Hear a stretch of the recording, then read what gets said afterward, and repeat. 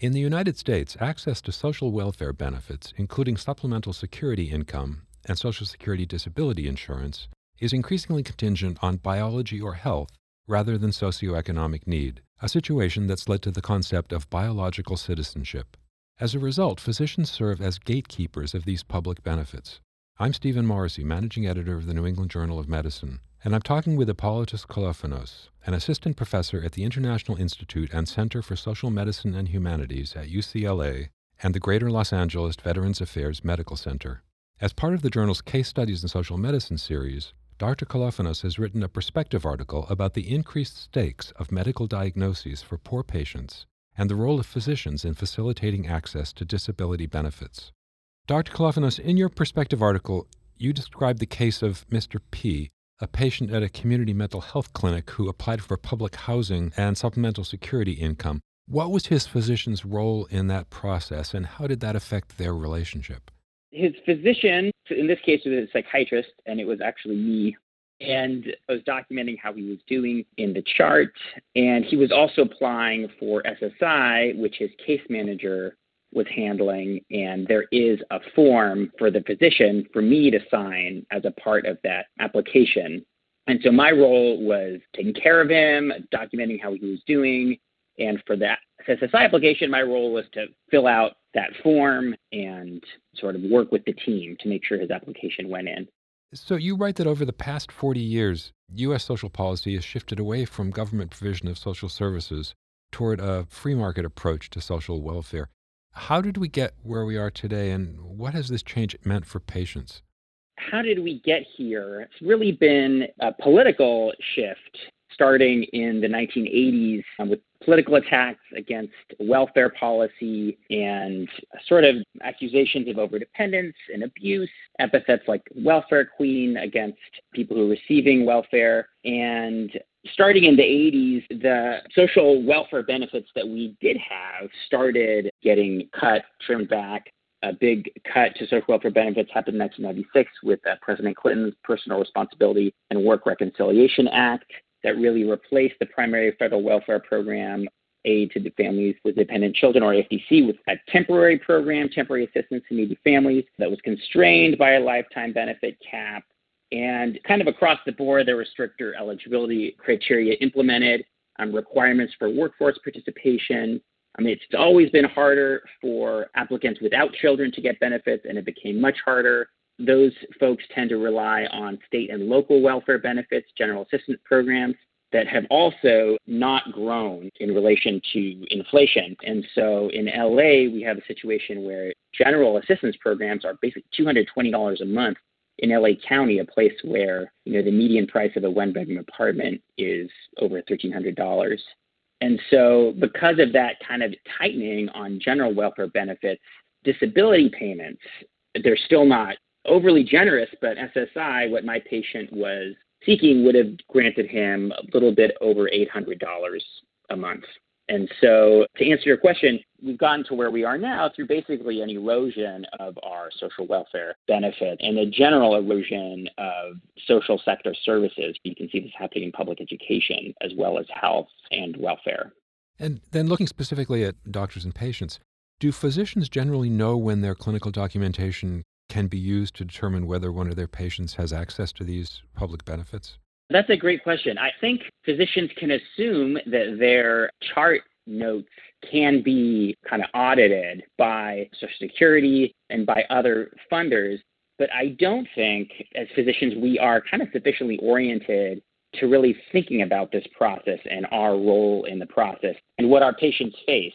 Kind of speaking from experience, I felt like in my training, I got a lot of mixed messages about how to respond to requests for filling out disability paperwork. And I see that now as an attending physician supervising residents. I see a lot of confusion. I see a lot of questions about how to respond and what our role is. And I kind of hear it with colleagues as well. So I do think part of my motivation in writing this piece was really clearly laying out the role that physicians do have and the role of these benefits, particularly in poor patients' lives. In fact, you write in your article that a welfare system that ties benefits to disability creates a perverse incentive. It grants patients access to critical services only if they're disabled enough. So How can physicians help their patients navigate this system, get the benefits they need, knowing that reality, that perverse incentive? I think that's where a lot of the consternation and the unease with the process comes from. I think, and it is a complicated process. And it was sort of illustrated dramatically by my patient who said, "You can't write that I'm getting better. I'm not getting better. I'm very sick and I'm going to stay sick." And so it was sort of, wait a minute, no, that's not what we want. We want you to get better. What's happening here? And so I think there's a few levels that as a physician, we can respond to this on. The first is really taking seriously what a patient's needs and motivations and goals are. And one thing I could have done differently is really sat down with him when he was asking me about his Social Security application and really figuring out how he saw that application as fitting in to his goals and his needs. And I could have collaborated with the rest of the team, I think, more closely that first time to be sure that we were doing everything we can for him. I think there's often a question of this notion of disability benefits being a kind of a trap and you see people saying they may foster pathological dependence, getting people stuck on benefits and then not wanting to work. And I think that is something to explore with patients. However, when we look at, for instance, my patients, what he was facing and the amount he was actually going to get from these benefits, and what he was up against in the disparity between housing costs and what's available for him on the job market. So earning minimum wage to afford that median income, one-bedroom apartment rent in LA, he would have to work 79 hours a week. So I don't see this as a trap giving him disability benefits. I don't see this as creating pathological dependence. This case has helped me reframe that in another way. I sort of see these benefits as creating a relationship and helping him sustain this relationship between him and us and his service providers.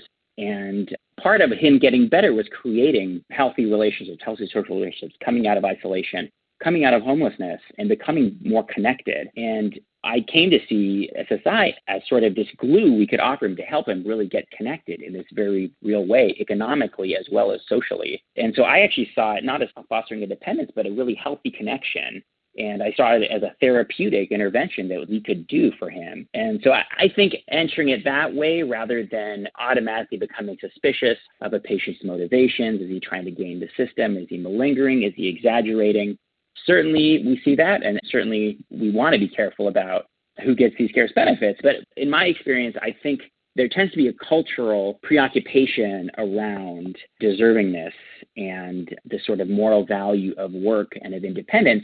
And so I think culturally, in the United States at least, we tend to be overly suspicious of patients who are seeking benefits, gaming the system. You hear that a lot, or malingering. I think another way to sidestep this whole dilemma is kind of a longer game of developing a different system for supporting patients like this. And rather than creating the system that only supports somebody with a certain level of disability, having a broader program of support that moves more towards social protection. And that is more based on economic status than disability. So finally, looking at that concept of social protection, you say in the article that physicians can advocate for that more inclusive policy, an alternative to the current social safety net. What would that kind of policy look like in the United States, and what would it take politically to get us there?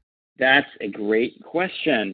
At this point, I think it's really something we can do as physicians is just begin this discussion and get more educated. I mean, I think there's a lot of different models and pilots out there. And I started writing this case a couple years ago, well before there emerged a Democratic candidate for president who actually is making basic income grant as a major part of his platform.